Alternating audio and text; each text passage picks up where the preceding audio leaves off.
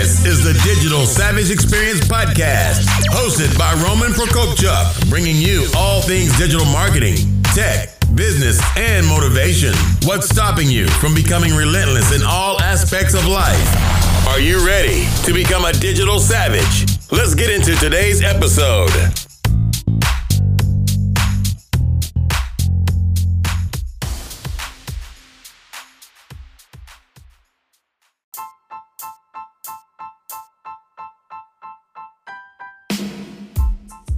Hey everyone, this is Roman Prokopchuk, and this is the Digital Savage Experience Podcast.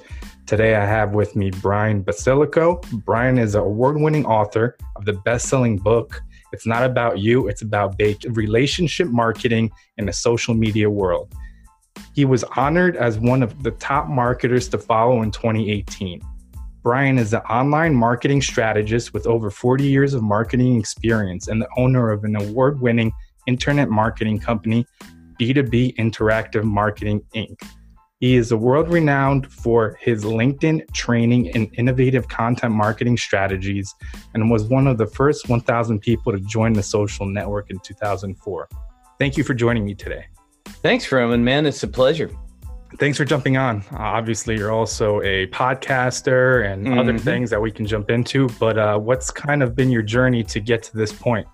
Well, I'm going to try to make a long story short because I started in 1979. And my first entrepreneurial thing is I opened a recording studio in my father's basement. And I've always been into marketing. Since then, I've worked for major corporations, opened up this company in 2000, but I'll give you kind of the roots. When I started back in 1979, I tell people I was doing content marketing back then. And they say, dude, how do you do content marketing in 1979? There's no internet, there's no email, there's no websites. And the way that I did it back then is I had an Atari 400 computer and a dot matrix printer. And I would actually type up stories on how to record. Kind of like you, man, you got this great audio setup, and we do commercials and music and things like that. And I type up these stories and I cut them out on the paper, and I would lay them out on an 11 by 17 sheet of paper and then put a logo on top of it and a newsletter thing. And I'd send it to the printer and they'd fold it, print it, and mail it out. And that was content marketing circa 1979. So from there, I went to work for corporation AT&T. I was a video producer, and then I opened up a commercial recording studio where I had 5 employees. We did radio spots, IVR, which is interactive voice response. So we do the prompt shoot here on phone systems, training tapes for Motorola, ConAgra Foods, McDonald's, all that kind of stuff. Then I went on to work for a handful of other companies in advertising and marketing and things like that. And then I opened up this business in the year 2000. And back then, again, there wasn't a lot of online marketing. I was doing websites, but the cornerstone of my business at the time was doing something called business card CDs. And so it was a video on a business card CD that I'd actually print and, ship out to clients, and they could use those to market themselves. And then since then, the business has obviously evolved into business to business communication. So now I'm at a point where I'm working with $10 to $100 million companies, helping them put together marketing strategies using content marketing, websites, email, social media, all that kind of stuff. But it still revolves around the same concept that I started in 1979, which was if you create great content and you can get the message out to your clients, the bottom line is it doesn't matter how you deliver it. You could still deliver it in the mail. You could put it in email. You could put it in social. You could put it on a website.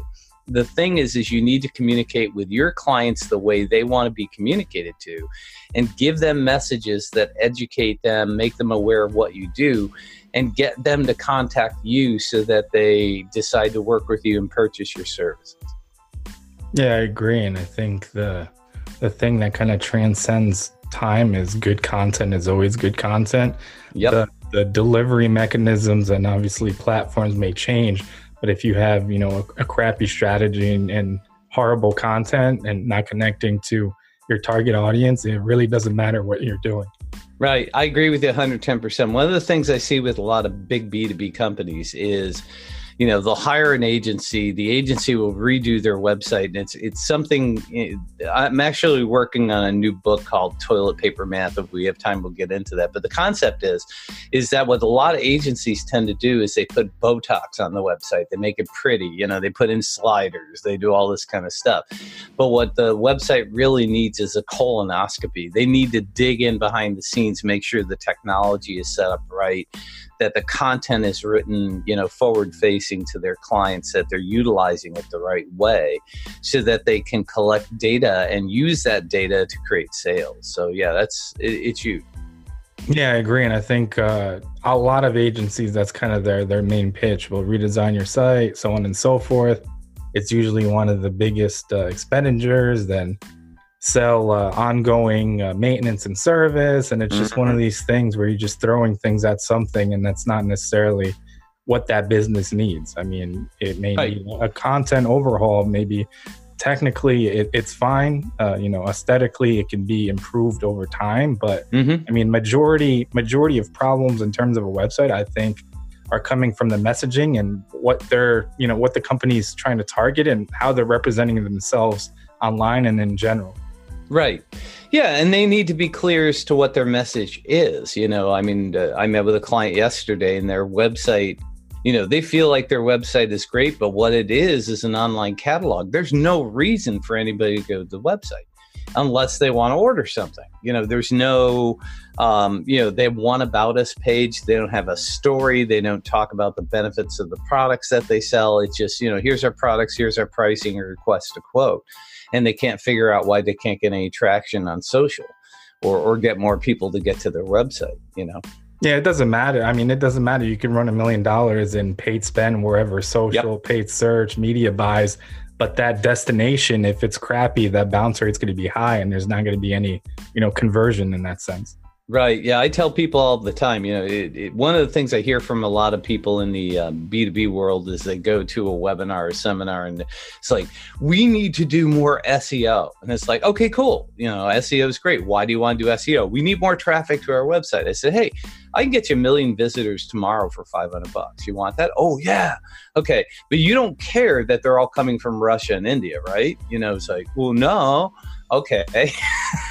You got to know who you're targeting, where they're hanging out, and give them something of value. Just driving traffic to a website doesn't equate to sales. It has to there's a process behind all this stuff. Yep. And I mean, you have to tell a story and have some kind of differentiator for somebody to stay on your website.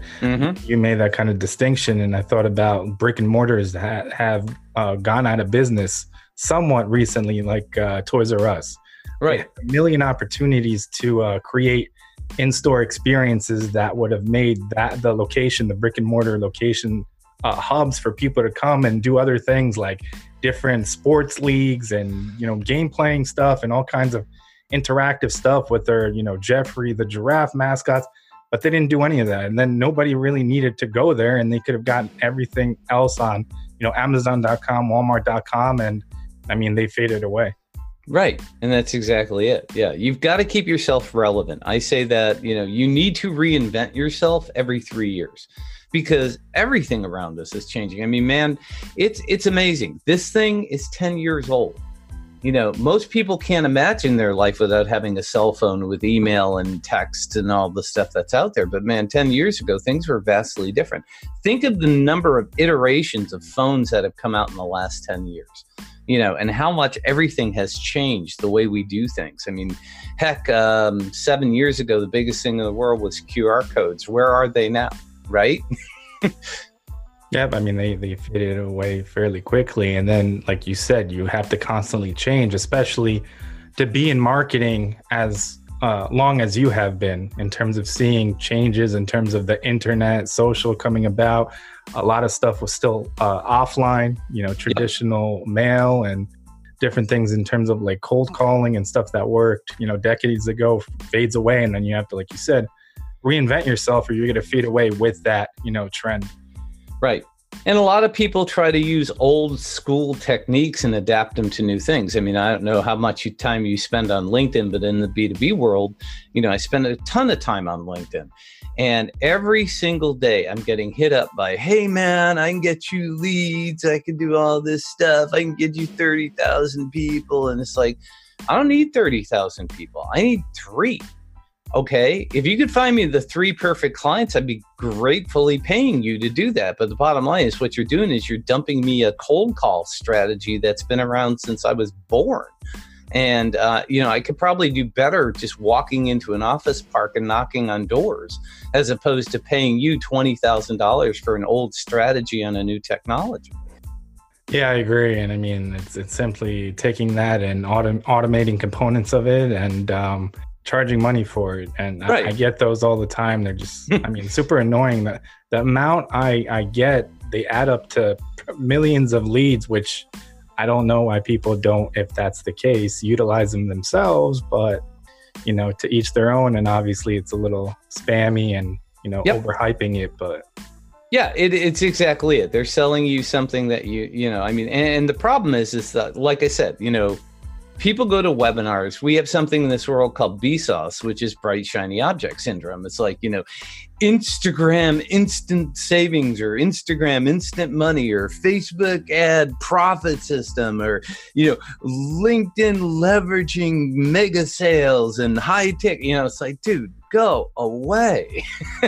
The bottom line is, in my business, I built my business around, I need 4 clients. That's it. I just need 4 core clients. I can handle 6. I think 8 would be insane. But, they don't know you. They don't know your business. And the bottom line, the first thing you do is you go to a client that I work with. I'm working with a client. It's like, okay, who's your perfect avatar? What do they buy? Where are they spending their time? What problems do they have? Everything we do for every client is based on WIFM. You've heard of WIIFM, which is what's in it for me. But the biggest problem with these other guys is they're broadcasting on radio station WIIAM, what is interesting about me. I don't care what's interesting about you. The bottom line is your clients want to know how can they save money? How can they not get fired and keep their job? How can they solve an immediate problem that they had that was created by another vendor? You need to be not necessarily in their face, but at the right place at the right time. And that's why, the title of the book is Relationship Marketing in the Social Media World. It's not about getting hundreds and hundreds of people to pay attention to you. It's about getting the 5-10 people at the right time who need what you sell. Yeah, I agree. So when did you decide to write the book and what kind of prompted that? Well, I started in 2013. It got finished in 14-ish. And I actually started writing a book about social media. I wrote a how-to book about social media. I got through chapter number 3 and the book was obsolete because everything I was talking about changed that fast. So that's when I decided to write a book about why to. And I took experiences from like when I was a teenager, I worked in the shoe store.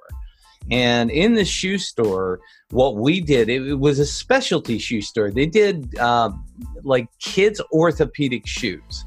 And so every 3 months, kids grow and they needed new shoes. So what they would do is they had these little metal plates and we would run them through a machine with postcards and find everybody whose kids had been in 3 months ago and say, hey, it's time for you to come in and have your kids' shoes measured and to make sure they're still fitting and if not, get a new pair.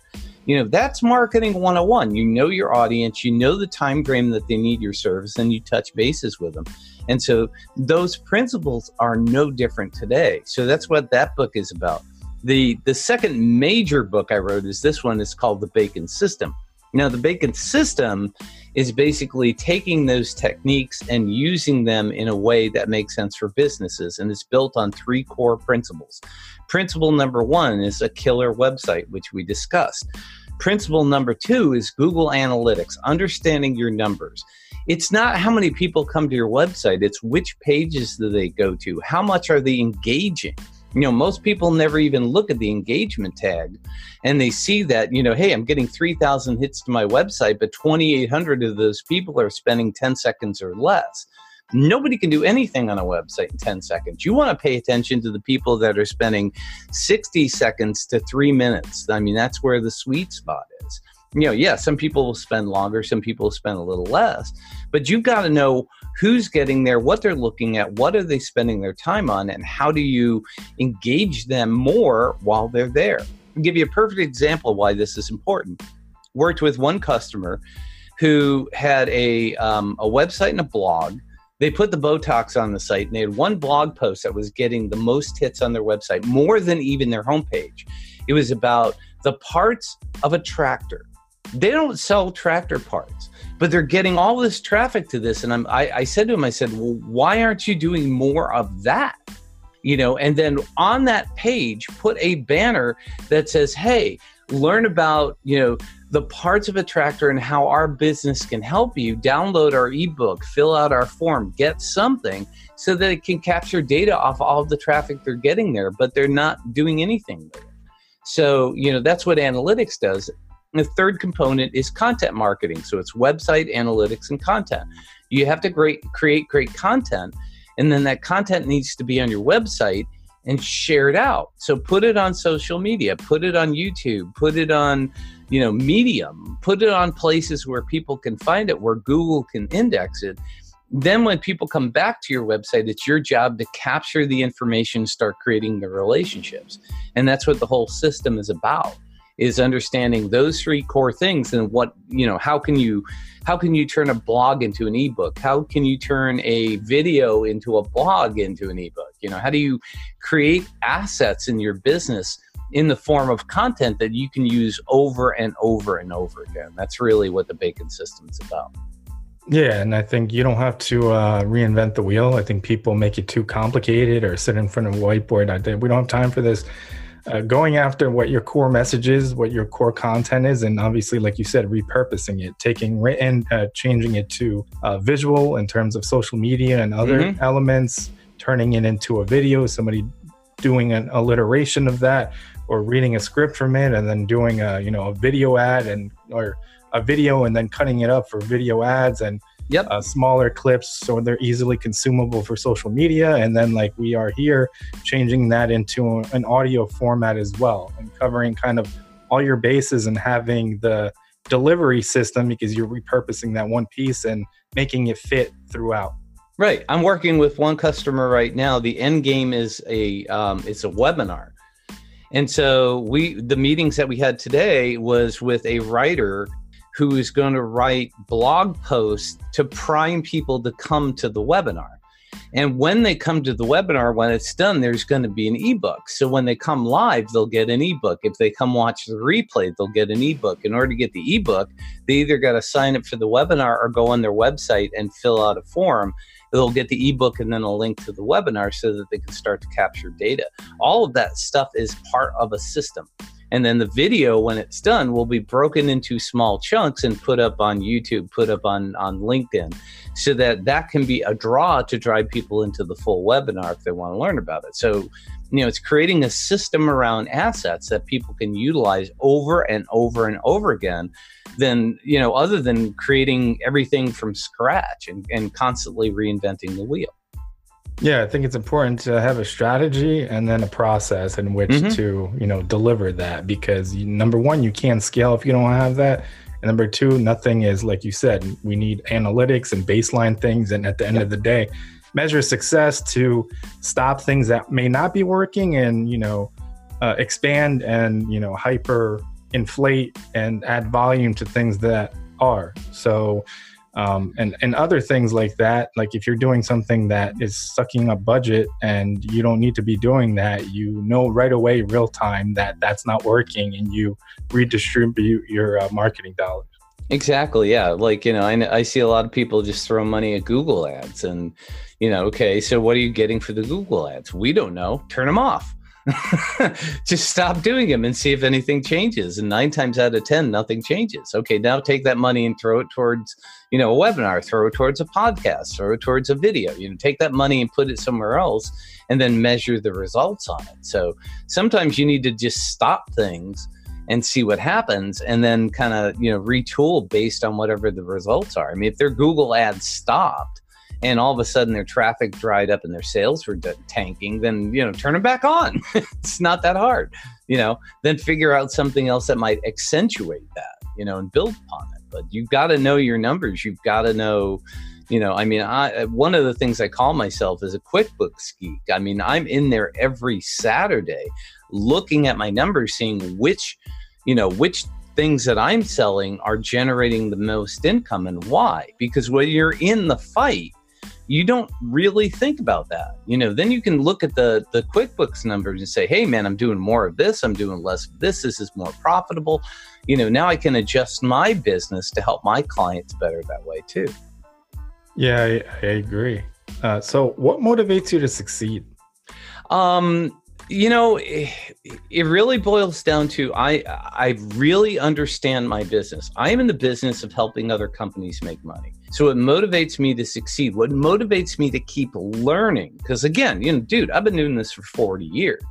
I mean, I could still be living back in the 70s, So I've got to learn all the tools and techniques, what's working on LinkedIn, somebody talked to me about TikTok. It's like, hey, you can do things with TikTok. Matter of fact, I think it was you on our podcast, when I interviewed you.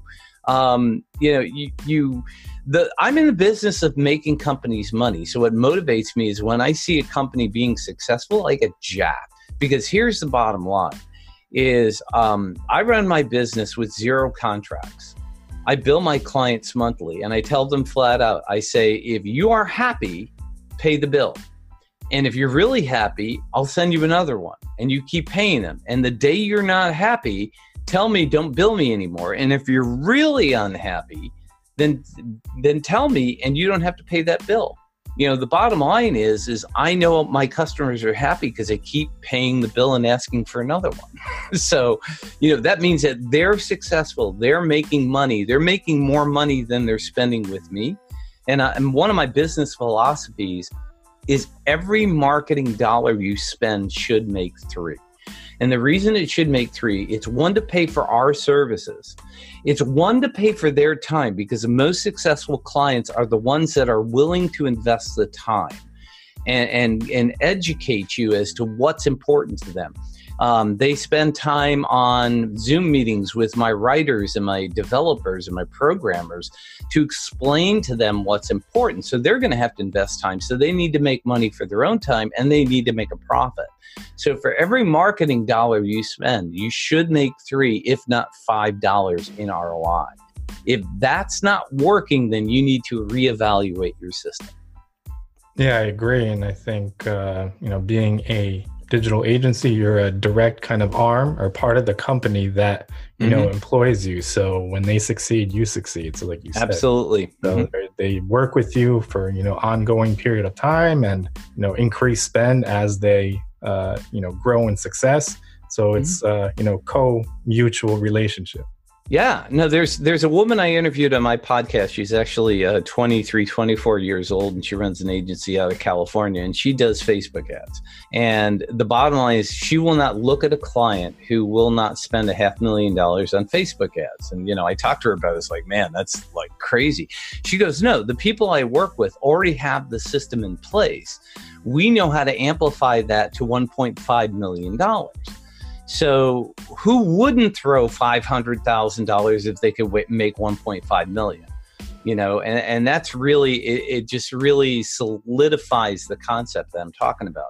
It's not the amount of money you spend, it's the system that gets you to the point where you're making more money than you're spending.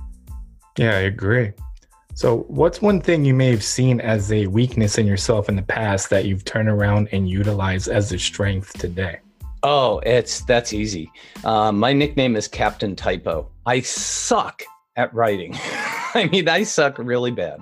And so, but I've written 3 books. And so the weakness that I've learned how to do is talk in everything I do. So I can talk into my computer. I actually write my books by dictating.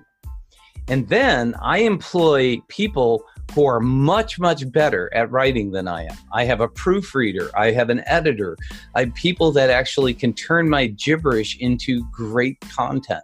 So I know it's a weakness, and the reason it's a weakness is because I move too fast. If I've got to sit down and type something in and reread it and fix all the grammar, everything that's in my brain gets dulled. So I've learned how to expedite, basically put a USB cord in the back of my neck and suck the data out by talking it in as opposed to writing it in. And so that has given me the ability to interview. And here's another thing too, say it's a weakness, but it's really a strength. Over the course of the years, being a video producer, running a recording studio, doing a podcast has taught me how to interview people. So I use that skill with my clients to ask them the tough questions that they don't ask themselves. And when we do that, it's usually on a Zoom meeting, which I can immediately then run it over to Rev, have that transcribed with a really super quick digital service. I mean, sometimes I have to get it done where it's done by a human, but the digital service gives you enough context and you can listen to the audio to get that information. So I know how to interview them and put that content in front of my team so that they can get the maximum value out of the shortest period of time, giving the customer the ability to not have to spend hours explaining.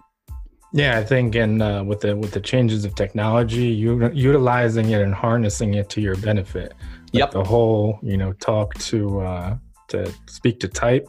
Yep. And if you're not, I'm okay at writing, but when I reread it, when I'm in the moment, it sounds great, but when I'm proofreading it sounds horrendous. Right. And usually I have a tendency to stop a thought and then continue the same thought. So I retype things twice in a row, and sometimes don't catch it. But I've tended to do a better job proofreading. But, sometimes technology allows you to improve upon and harness that in order to get through a weakness to kind of, move forward. Yeah, I'm just trying to get out of my own way. I'm just trying to get the thoughts out as quickly as possible and get it down. I can always go back and reread it, but it's if I got to stop and look at things, it takes me out of the flow. That's why I love doing these kind of interviews, because I'm just basically pulling this stuff out of my head and, answering your questions in a way that hopefully you find helpful and especially your audience finds helpful. Yeah, I agree. So what's one piece of advice you have for the audience, personal or professional? Oh, man. Well, I think the most important thing that I've lived by over the course of the years is, number one, you have to know your strengths. You have to you work to your strengths, you hire to your weaknesses, and you've got to be willing to give up the portions that you're not good at and find somebody who can do it better for you. And I think the second piece of that is you have to be a learner. You have to continue to learn.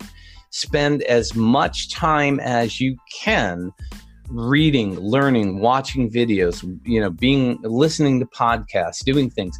Try to get knowledge from people who are successful as you want to be.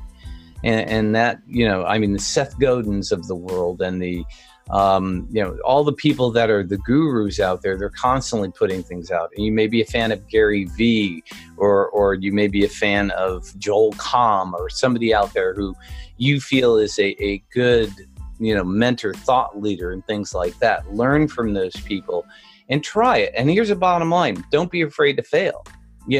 Try it. If it doesn't work, move on.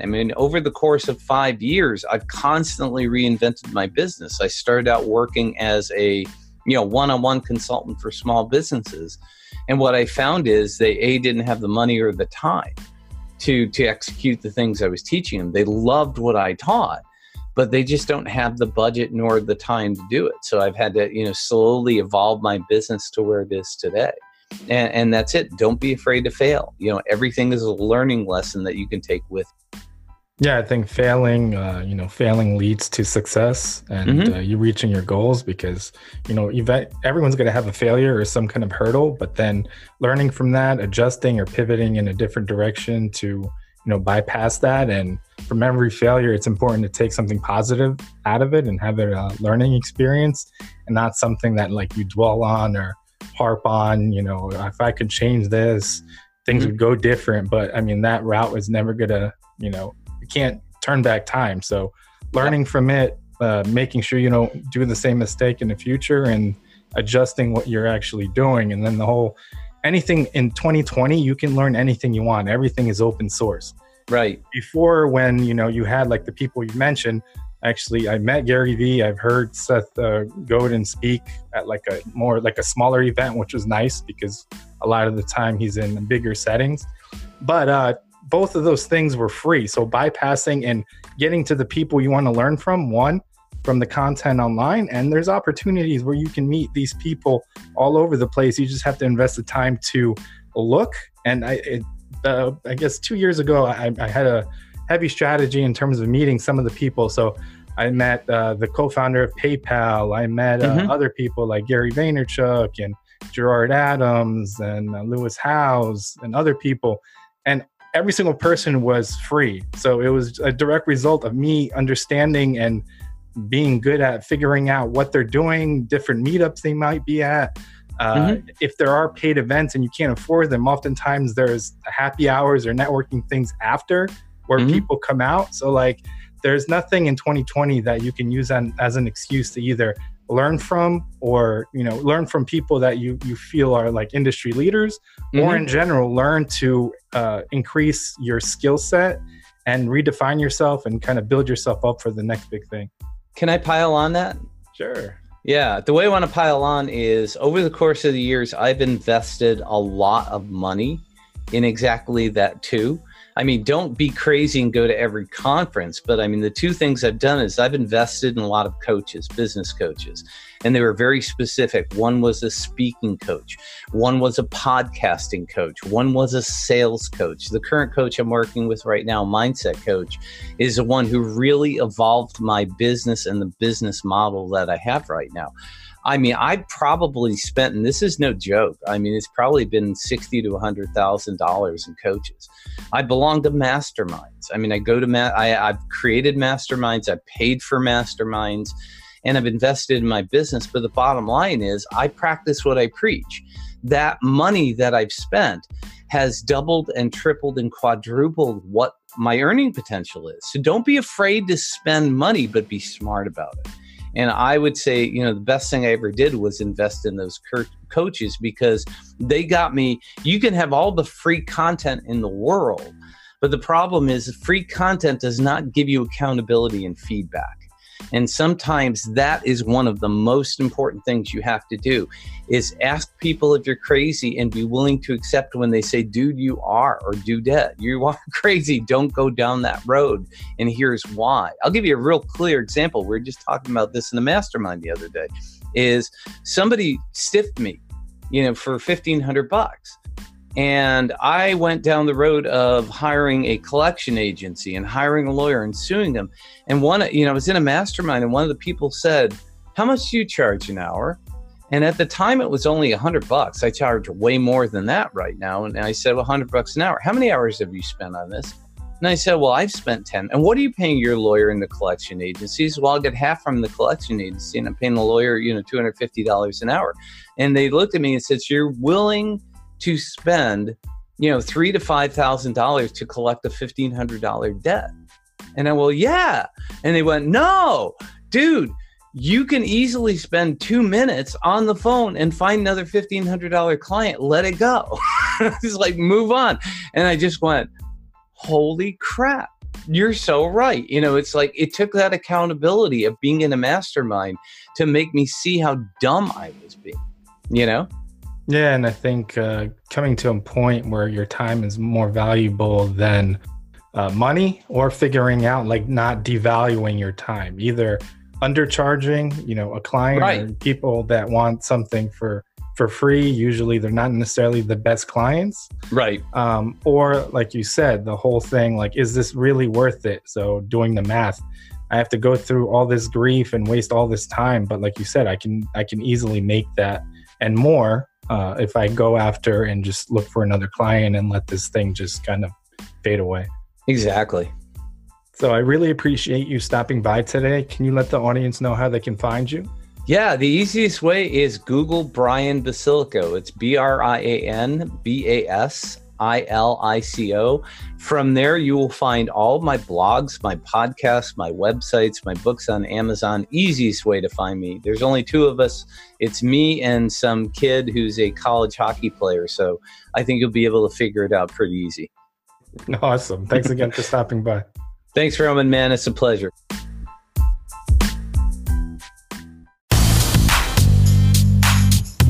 This podcast has been brought to you by Nova Zora Digital. Find out how Nova Zora Digital can help your company grow online. Learn more at novazoradigital.com. Until next time, all you digital savages.